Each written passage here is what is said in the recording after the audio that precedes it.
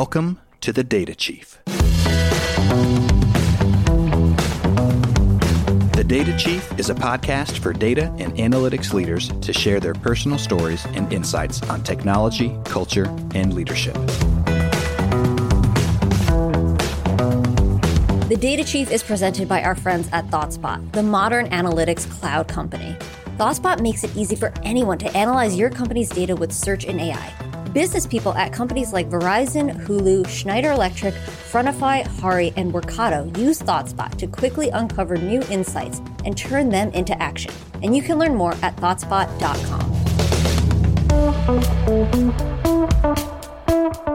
As we wrap up our third season of the Data Chief podcast, I want to thank you for tuning in, for subscribing, and rating the show. You are the reason that the podcast is now in the top 2% of all podcasts. It's also the reason that we can book so many great guests. Thank you. I've worked in data and analytics for about 30 years now, and what started as backroom reports has finally evolved to strategic importance. Data and analytics is now a boardroom conversation. And as the digital economy has become the economy, technologies like cloud have gone mainstream and power is shifting all over the market. So it's clear, we are in the defining decade of data. Some say it's a winner-take-all economy between the leaders who leverage data well and the laggards who are falling further and further behind. We want you to be one of those leaders, a trailblazer in this new era. Doing so requires adapting and following a new playbook. So we've packaged up 6 rules for you to follow to dominate this era of data. And you'll hear in this episode the 6 rules that data chiefs are putting into action to dominate the decade of data. Rule 1. Leverage best of breed from the modern data stack. In the past, companies would choose to settle for good enough technology, usually from a single vendor, one-stop shop, because the early days, the technologies were proprietary and closed. The cloud has changed all of that, allowing you to choose best of breed components, whether it's from data ingestion, to storage, to compute, to analytics, to machine learning. And in the decade of data, every iota of innovation matters.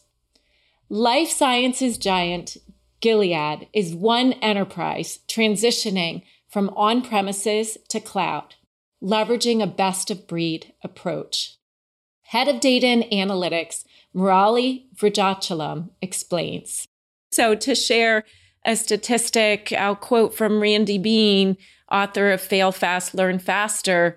Only 24% of organizations have created that data-driven culture, and his fact base skews heavily to healthcare, life sciences, and financial services. So it's not a cliche, but it is hard. And I often say that technology and culture are 2 sides of the same proverbial coin. It's hard to create a data-driven culture on a legacy technology stack that is inflexible and brittle. So you both mentioned this transformation, moving to cloud, and then breaking down the silos. Can you share a little bit more about how you're making that happen? Like what is your modern data stack definition? And of course, thank you for mentioning ThoughtSpot. We're thrilled to have you as a customer. But what's that modern data stack look like? Yeah, first I want to acknowledge what you said. I agree with you that culture transformation is extremely difficult.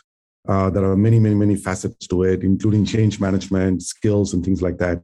But coming back to the second part of the question, modern data stack is one of our adoption approaches to managing data. So it's a set of tools that we have adopted for data ingestion, data transformation, and data consumption. So our modern data stack consists of tools to modern data pipelines to ingest data, transform the data, and visualize that data We also have since we have a lot of data warehouses on-prem and we're starting to adopt a lot of AWS services on the cloud, we have multiple data pipelines to ingest data. So for example, we have data pipelines to ingest data into on-prem Oracle database. We have a different pipeline to ingest data into Redshift as an example. But data, without moving the data, can an end user access the data? So that's where we have adopted Starburst, which is a federated query engine that sits on top of Oracle and Redshift as example of data in many other technologies. So we have a Starburst layer sitting on top. And above that, our strategic tool of choice for self-serve analytics is ThoughtSpot. So to me, a modern data stack is the ETL pipelines that ingest data and transform the data, a federated query engine that can actually provide access to the data sitting in different storage technologies, but also a visualization, a search tool like ThoughtSpot at the forefront of enabling self-serve analytics. So that's the modern tech stack that we are trying to enable at Gilead. Large enterprises have to manage that transition from on-premises to cloud. But for startups, you get to choose your best-of-breed tech stack from the beginning. That's exactly what John Hughes, Chief Strategy Officer at the Modern Milkman, has done. Tell us a little bit about your modern data stack and some of the decisions why you landed on the technology that you have invested in. Okay, so to do that, I'd have to go back to 2019. So 2019, we've got no money, we've got a database, and I've got a key skill. My key skill was not just spreadsheets, Google Sheets in particular, and Google Apps Scripts, which is kind of like the old Visual Basic for applications that existed in Excel, but it was for Google. It plugged into a lot of Google APIs, so I could, and also it had, if you could manage it enough, you could start to make other API calls as well. So I could like load things into MailChimp, etc. I built way too much dependency on App Scripts, and I was doing a lot of data transformation because Google Apps Scripts had this scheduling tool that I didn't have access to, and I was able to take the really rubbish data that we had in our transactional database and turn it into something more meaningful through a series of transformations that ran on schedules and could communicate with me via firing me emails if something broke.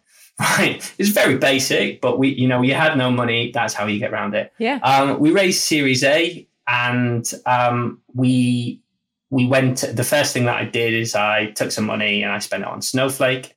That like Snowflake is the daddy. It's the daddy when it comes to data warehousing, I think. Or they would say, they bristle at the word data warehousing now. Yeah. So they would just say the data cloud. Yeah. But was that because you were seeing the momentum in the marketplace, or is it skills availability or particular features why you invested in Snowflake? So I went to some people that had ran big BI teams, and I said, "How did you do it? What did you pick? And if you had your time again, what would you do now?" Okay. And they said, "We picked this, we picked that, or whatever. But if we had my time again, I'd pick Snowflake." Okay. Right? And I asked like 4 or 5 different people across different business verticals. And they're pretty much, so yeah, I created my own data set effectively, and 100% of it said, if I had my time again, I'd pick Snowflake. That was fine. Then for analysis, we had existing talent that had used Tableau before. So that kind of became quite a simple decision. So we went with what we had at the time because it meant we wouldn't necessarily have to hire more people. We could use the people that we already had. And there's always, like in a startup like ours, one of the biggest execution risks is your hiring. Yes. Yeah. It's always like you've got to get key hires right. And on top of that, we added in another tool, which was Retool. Now Retool is a low code platform, but what essentially we were using it to basically help us with extra data. So a lot of our data was sitting outside of the environment. So we were able to quickly build apps in Retool to push more data into our model effectively. So that might be supply side data, that might be marketing data, etc. And we used it like that. Okay, so kind of capturing, yeah. Yeah, where we've got to now is we've moved over to ThoughtSpot recently, and one of the reasons for that is because we want data to permeate all parts of the business. And we found that the query structure of ThoughtSpot and the way that it's set up behind the scenes would help us to do that, essentially. And we also have I should mention our ELT tool as well. So the thing that loads stuff into Snowflake as well is a tool called Clean. And basically that does a lot of behind the scenes busyness. They're based in the UK, in London. Great set of guys that have ran big BI firms before and essentially set up a business to solve their own problem. Rule 2 to dominate the decade of data is to empower everyone with self-service analytics. As an industry, we've done an okay job at empowering data analysts, but we've done a terrible job at empowering business users. That's why the industry average BI adoption rate is only about 25% of people able to ask their own questions of data. Data teams have gone from being bogged down on low-value requests, add a sort, add a filter, maybe I need this data instead, tweaking dashboards in an endless game of whisper down the line. That's why the average cost to develop a dashboard is now about $18,000, and you have to wait months before you get anything back. Or, as the CDO of Fitch Group, Heidi Lanford, described, a $40,000 PowerPoint deck. Instead of the old model of running dashboard factories to answer business questions, today's leaders are empowering everyone to create their own insights with search and AI.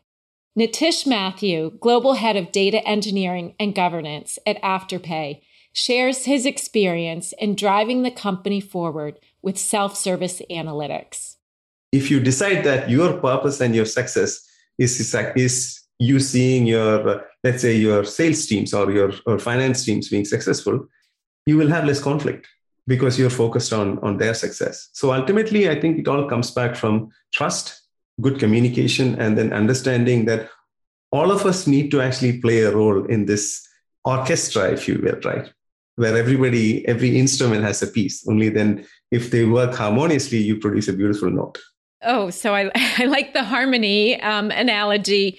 And trust for sure is important. But I'm going to push back here because there are so many conflicts. And the business will say, I'm fed up with IT. They move too slowly. I'm just going to do my own thing and hire my own consultants. I think what we need to understand at that point in time is how can we enable them to hire consultants? What I have done in some of my teams is what we've realized is in many problems, a decentralized model is actually better. IT doesn't need to do everything. In some of the conversations that I've had, as organizations grow also, right? Probably we need to reinvent what we do. To some extent, I think if trying to keep on doing what you have always been doing, let's take the case of a centralized data platform, for example, right? It works up till a certain scale. After that, it simply doesn't work well because it's a completely different set of problems. Communication becomes extremely hard. At that point in time, IT should reinvent themselves to be more enablers and then enable actually teams to have their own team members. For example, the concept of an analytical engineer is a good case in point. These are deep questions. I think some of them are related to organizational dynamics, but ultimately, I think if both the teams understand the outcome that we are trying to facilitate, then to answer your question, if somebody wants to actually have independent, let's say, analysts or engineers in their teams, IT should support them and not push back. Well, okay. So now I have to wear the hat of the IT person or the centralized data team. And I'm going to say, what? You want to have true self-service analytics. You're going to have these novices interpreting data, creating their own queries. It will be the Wild West. It will be anarchy. And you even use the word the analytics engineer, which I think is actually the new sexiest job for the decade for the world. But the analytics engineer is even worse because they're creating their own pipelines. So this just sounds like chaos. And we're going to have a breach? Maybe have I laid out all the fears of IT? Your fears are warranted. But this is where IT needs to think like, what would Steve Jobs do? If you think about somebody like Steve Jobs, right? Steve Jobs would say, all right, the need of the team is to have an analytics engineer who is empowered to actually build their own pipelines. How would I create a very easy to use data quality framework, which is so effortless that he or she finds it very easy to use it so that you are assured of good quality checks? How would I create a secure ecosystem in which they are put in a walled garden of, if you take an iPhone, right? You can't just do anything on the iPhone, but still you are not obstructed from doing anything that you want within limits. So IT should be building an iPhone ecosystem where different departments can put in their own apps safely and get to do what they want. That requires tremendous creativity. That requires amazing engineering and requires user focus, right? If you take security is in every company, I strongly believe security is a collective responsibility. And you get really good outcomes by providing tools, frameworks, providing guardrails, monitoring, and also culture. You'll probably get more secure data by promoting a really good security and privacy focused culture in addition to technology, and not just you need my approval to do stuff. That never scales well. Yeah. So my solution to that is you really need to think about what's the outcome again, and think about how can we facilitate that, but in a way that works for both the company, IT, and the business department. Yeah, the walled garden is actually a great analogy. And even that you take the iPhone, because I was going to push back and say, well, it's easy for you. You're in finance. What about healthcare? Then it becomes a life or death situation for some. But your analogy of the walled garden with the iPhone, where there really is tight governance, but then a lot of freedom. That's correct, right? And also it's a question of clear accountability, right? Who is responsible for this? If IT defines their success as, if I'm able to enable analytics engineers in 20 of my departments and still be secure, my productivity has become 20-fold. Now, I am probably the most successful IT team in the world. And I think you've also written about that or spoken about how if you are really successful, your job in a way is becoming smaller. I think it depends on how you define success, right? If you define success as what is the size of my team, then it's I think that's a traditional way some people measure their success. If you define your success as impact, then you would probably say, and it's less headache to manage a team. If you actually are able to empower, like the example that I tell some team members is if WhatsApp or Instagram, when they were acquired by Facebook, like billions of dollars, like 20 people. There is a lot that an empowered, focused, purpose-driven set of 10 people can do. You probably get more work done with lesser number of people and lesser teams if you architect it well. So a smaller team, but with a supersized impact, more reach. Correct. Rule 3 is to drive insights from actions. Insights are powerful, but on their own, they have limited value. Instead of hoping that people will act from an insight on a dashboard, it's better to bring that insight into an operational workflow to drive actions at scale. Some might call this decision intelligence. For example, if you have insights about a customer whose orders have shipped late, a dashboard may tell you there's a problem, but you want to go further. You want to proactively message these customers. Or maybe you'll look at it and say, all these orders, we're going to switch it from ground transportation to air to ensure you keep that customer loyalty. The modern analytics cloud finally enables this closed loop insight to action. And this is how ServiceNow envisions a decision factory. SVP of Data and Analytics, Vijay Kotu, explains how. You mentioned already the concept of it's more than just the analytics, it's the action on that analytics. And you wrote that insight without action has no value in a very good blog. What's the antidote? Looking at the overall data and analytics, it's been here for ages, probably the modern way of looking at it in the last 30 years. It's all about providing information and insights, which is fantastic. We do need that, right? Everyone should have access to information to do their job better. Taking a step further would be closing that loop of, okay, what are you going to do with those insights? And those would be the actions. So if these insights are helping you make a decision, and how do we actually put that decision in action, is closing the loop. And that has been the holy grail of analytics. Rather than stopping at insights, you're closing the loop on helping people do that action here. One of the reasons why I joined ServiceNow is ServiceNow could be that action platform. The workflows are the action. For example, one of our customers need help. The insight would be, yes, this customer needs help in this area, and helping our own success teams, sales teams to do a sequence of steps where they can coordinate internally with the team, providing a solution to the customer would be that particular action there. Now we can close the loop of that insights with action. That has been really a game changer for us. Yeah. I mean, and I would say it's been a vision in the analytics industry for decades, but not one that anyone has executed very well on. I have a number of theories why that is. I'd like to hear your theories. Why is it more possible now?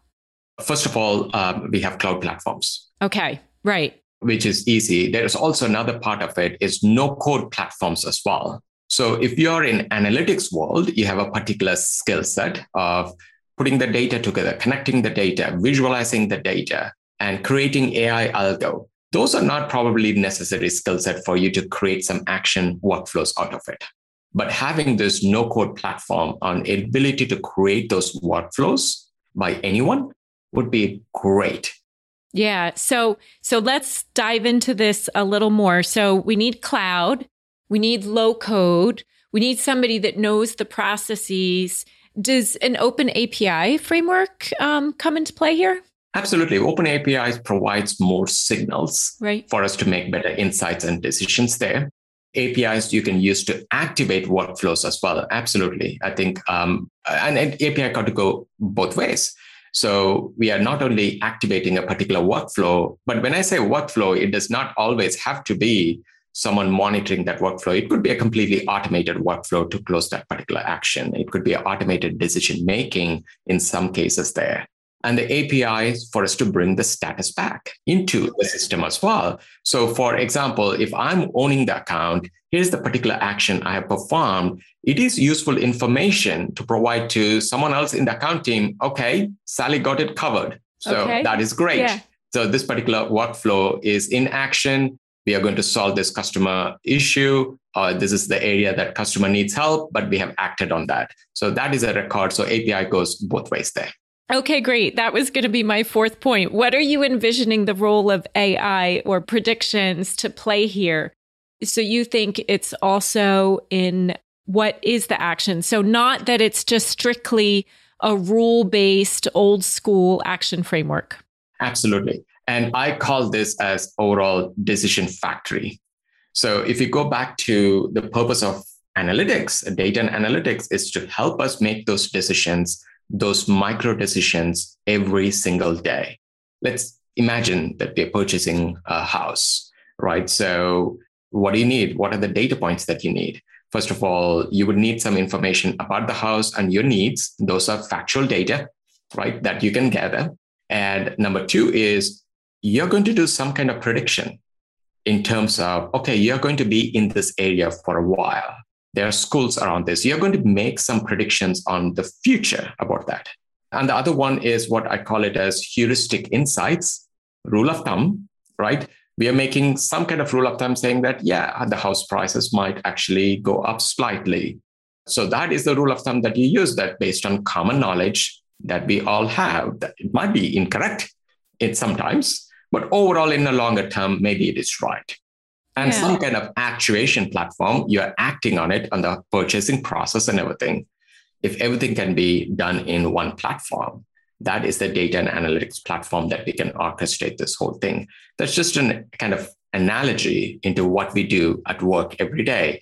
We need factual data, we need predictions, we need some heuristic insights, a way to act on it, enabled by a platform all in one place. I like the term you use, the decision factory. If you say within ServiceNow, how pervasive or real is the decision factory, and how quickly do you think other large organizations can adopt that?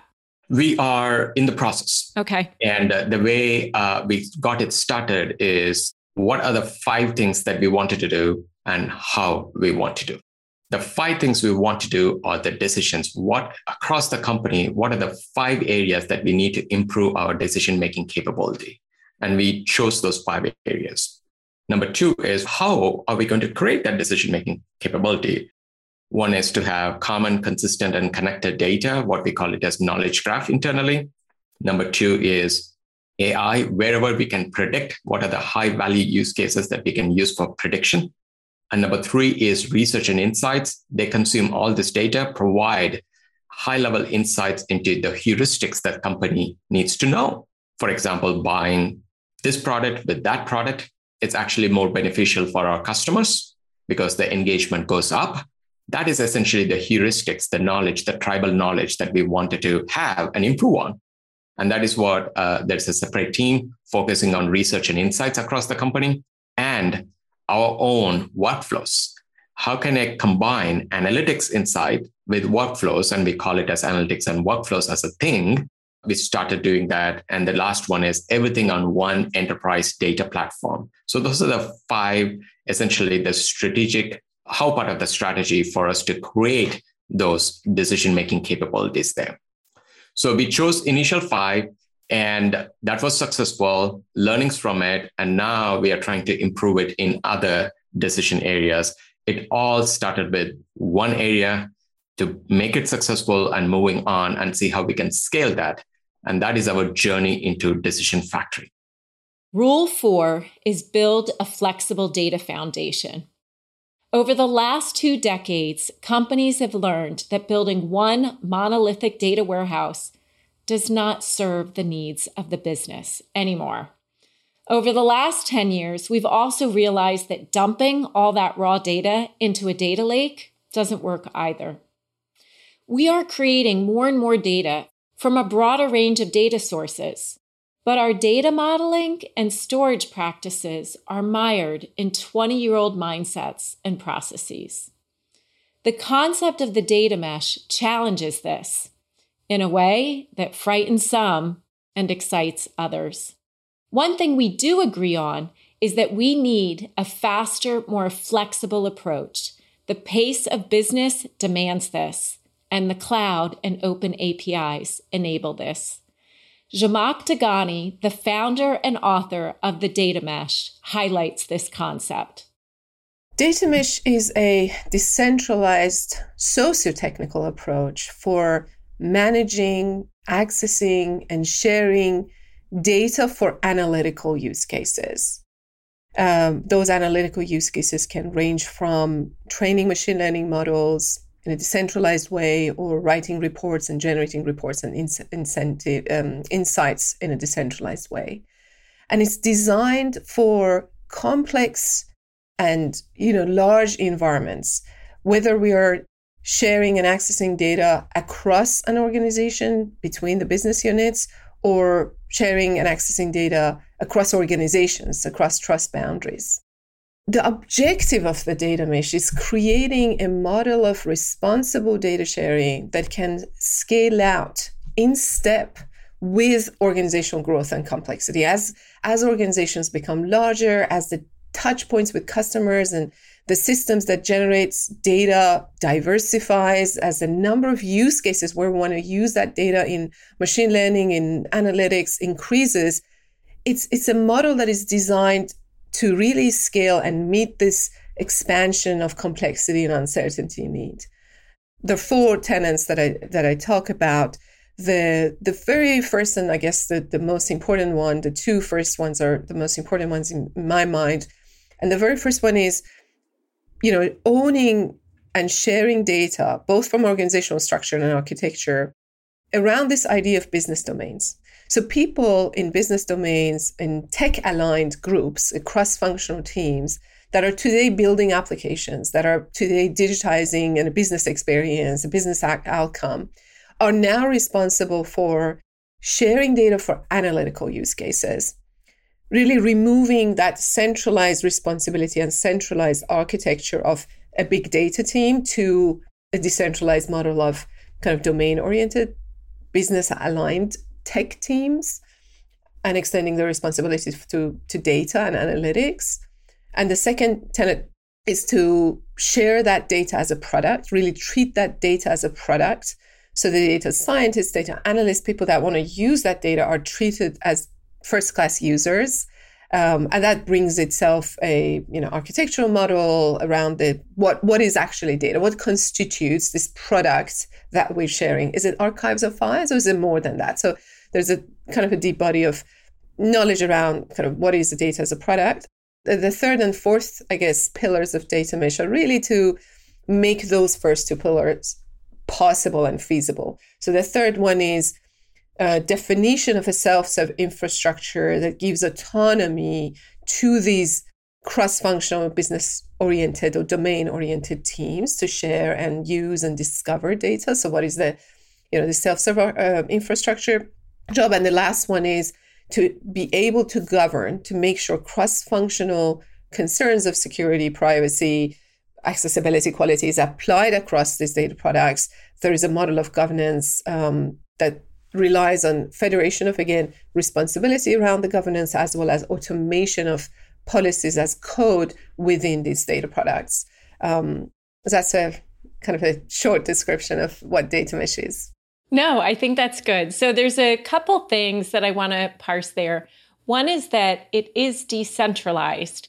And so I'm picturing the head of analytics in supply chain or marketing saying, yay, I can do what I want now, and I'm not constrained by that centralized team. And then I picture the centralized team saying, whoa, wait a minute, what about master data, and how do we ensure a single view of the customer? So how do you blend these two schools of thought? And is this a fight that they just have to work through to get to a better place? Yes, that's a fantastic question, Cindy. So I think we should embrace the autonomy, at the same time equip those autonomous teams with the right engineering discipline and architecture that addresses all of these concerns that the centralized data team was trying to harness and control and manage, right? So I really caution people to take data mesh at the, kind of the superficial layer of, yes, now we have the autonomous teams and can do whatever we want and we can peer-to-peer share data. That leads to absolute chaos and a total mess if we don't build and, make that layer of self-serve infrastructure to build the engineering pieces in place. So if I give you an analogy, we've gone from monolithic applications running in the prior to 2010s, monolithic kind of applications running in data centers to a very decentralized microservice-oriented cloud application, running across different organizational boundaries. And yet we're building solutions that are digital solutions that are cohesive, that are consistent experience, that are reliable.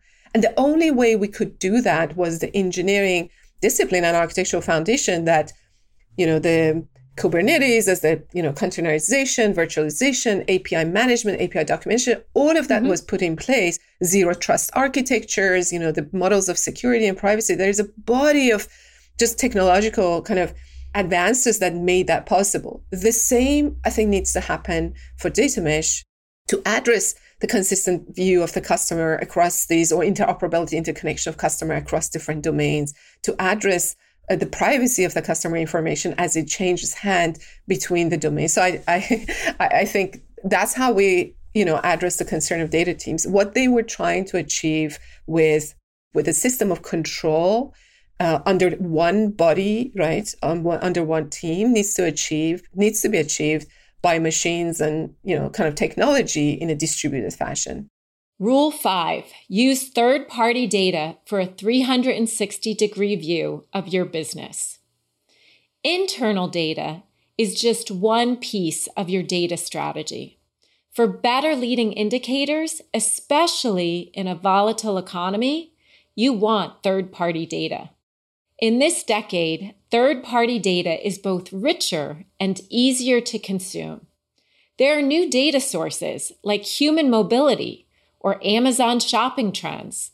And with modern cloud data sharing approaches, it's the end of FTP and those brittle pipelines. Deeksha Singh, Director of Data and Analytics at global consumer brand Unilever, shares how they use third-party data to make great products like Ben & Jerry's ice cream and in a sustainable way.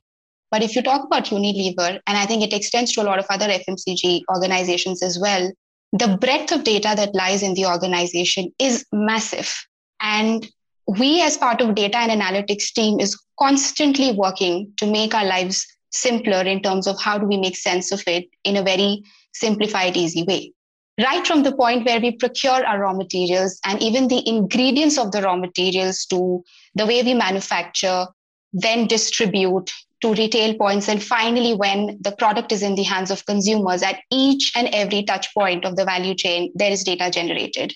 And then top of it, there is industry data, there is media, there is pricing, social network.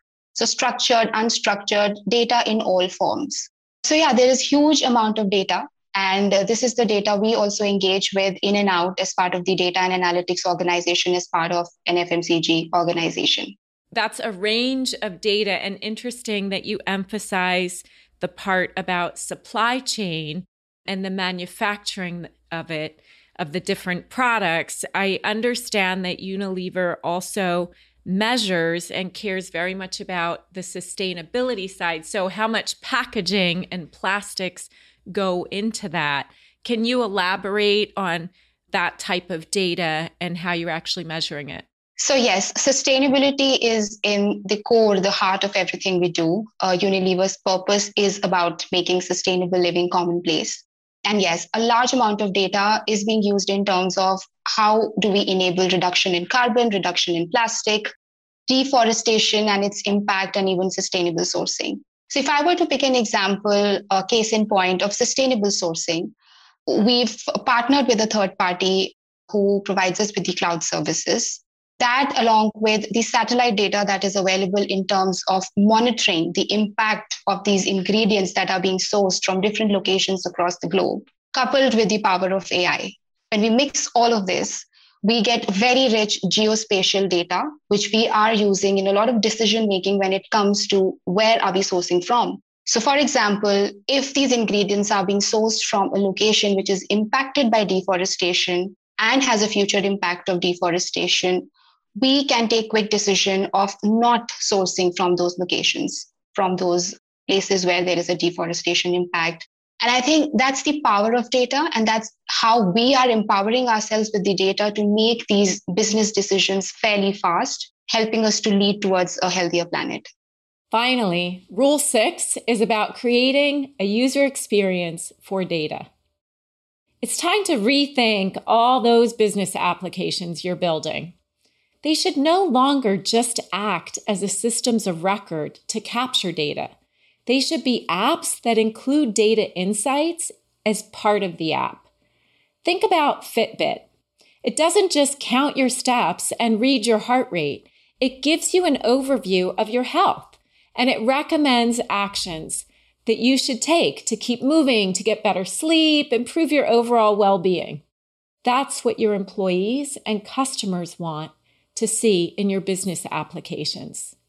Grant Parsimian, VP of Data Engineering and Analytics at OpenTable, gives us a taste of what these improved in-app data experiences look like in the real world and how they apply to Rule 6. Now, Grant, I think many people are familiar with OpenTable from the consumer side, but tell us a little bit also how data is used on the restaurant side or on the business side. Sure. So As you said, OpenTable is a two-sided business. So obviously consumers know the product, the app, and the website. A lot of people don't realize that OpenTable has a software that runs at the restaurant. So at the restaurant, the restaurateurs use our software to manage their floor plans, manage their seats, reservations, and essentially all their business. So they use our product to look at how many people they can bring in, how many for walk-ins, for phone reservations.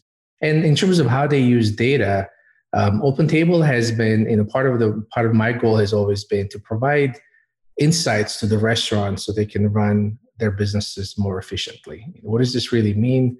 It means, we provide benchmarking data for the restaurants, how they're doing in relation to their neighbors or the set of restaurants, how they're doing in terms of optimizing the demand being the consumers, meaning how many people they can bring in at what times and how many shifts they should do, what should be the optimal turn times, what should be, how they should combine tables.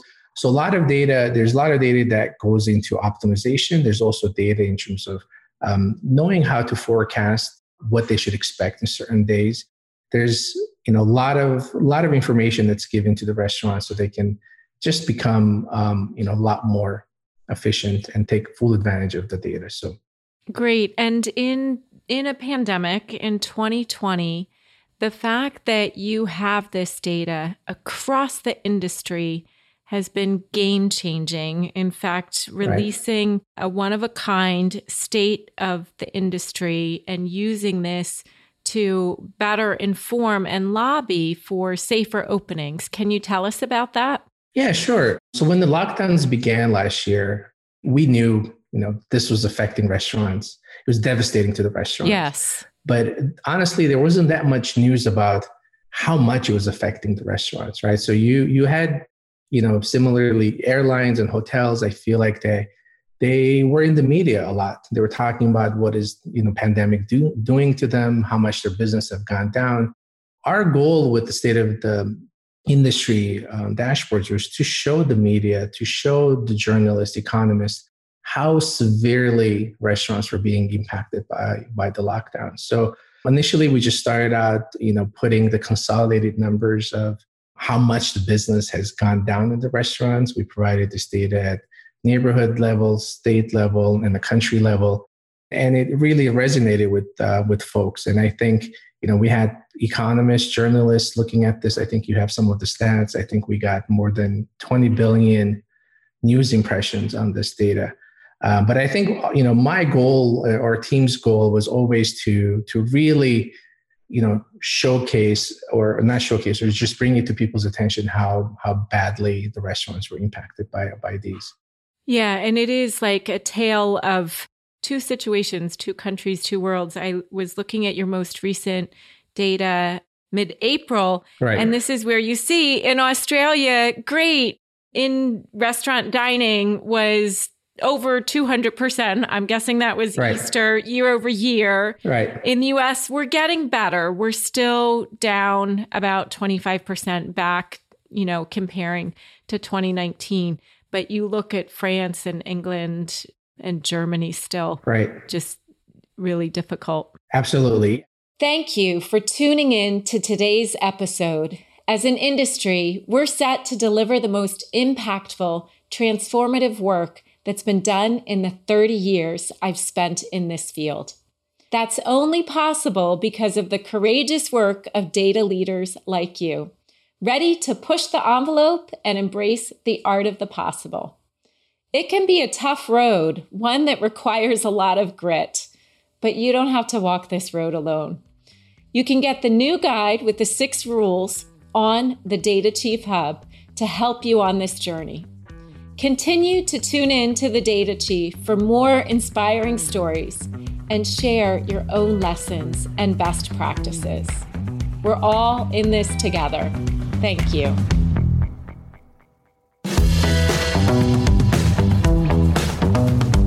Thank you for tuning in to another episode of The Data Chief. To learn more about today's guest, recommend a future guest, or hear more of the show, head over to thedatachief.com.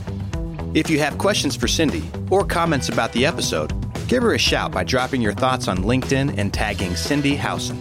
Join her on LinkedIn Live the first Thursday of each month for a live version of The Data Chief, where she'll share best practices and take your questions live. If you haven't already, be sure to subscribe, rate, and review the show.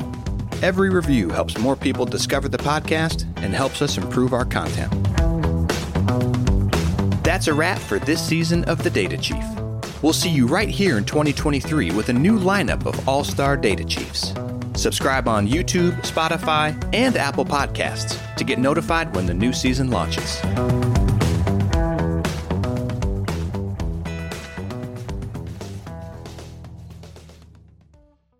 The Data Chief is presented by our friends at ThoughtSpot, the modern analytics cloud company. ThoughtSpot makes it easy for anyone to analyze your company's data with search and AI. Business people at companies like Verizon, CVS, Amazon, Afterpay, OpenTable, and T-Mobile use ThoughtSpot to quickly uncover new insights and turn them into action. And you can learn more at ThoughtSpot.com.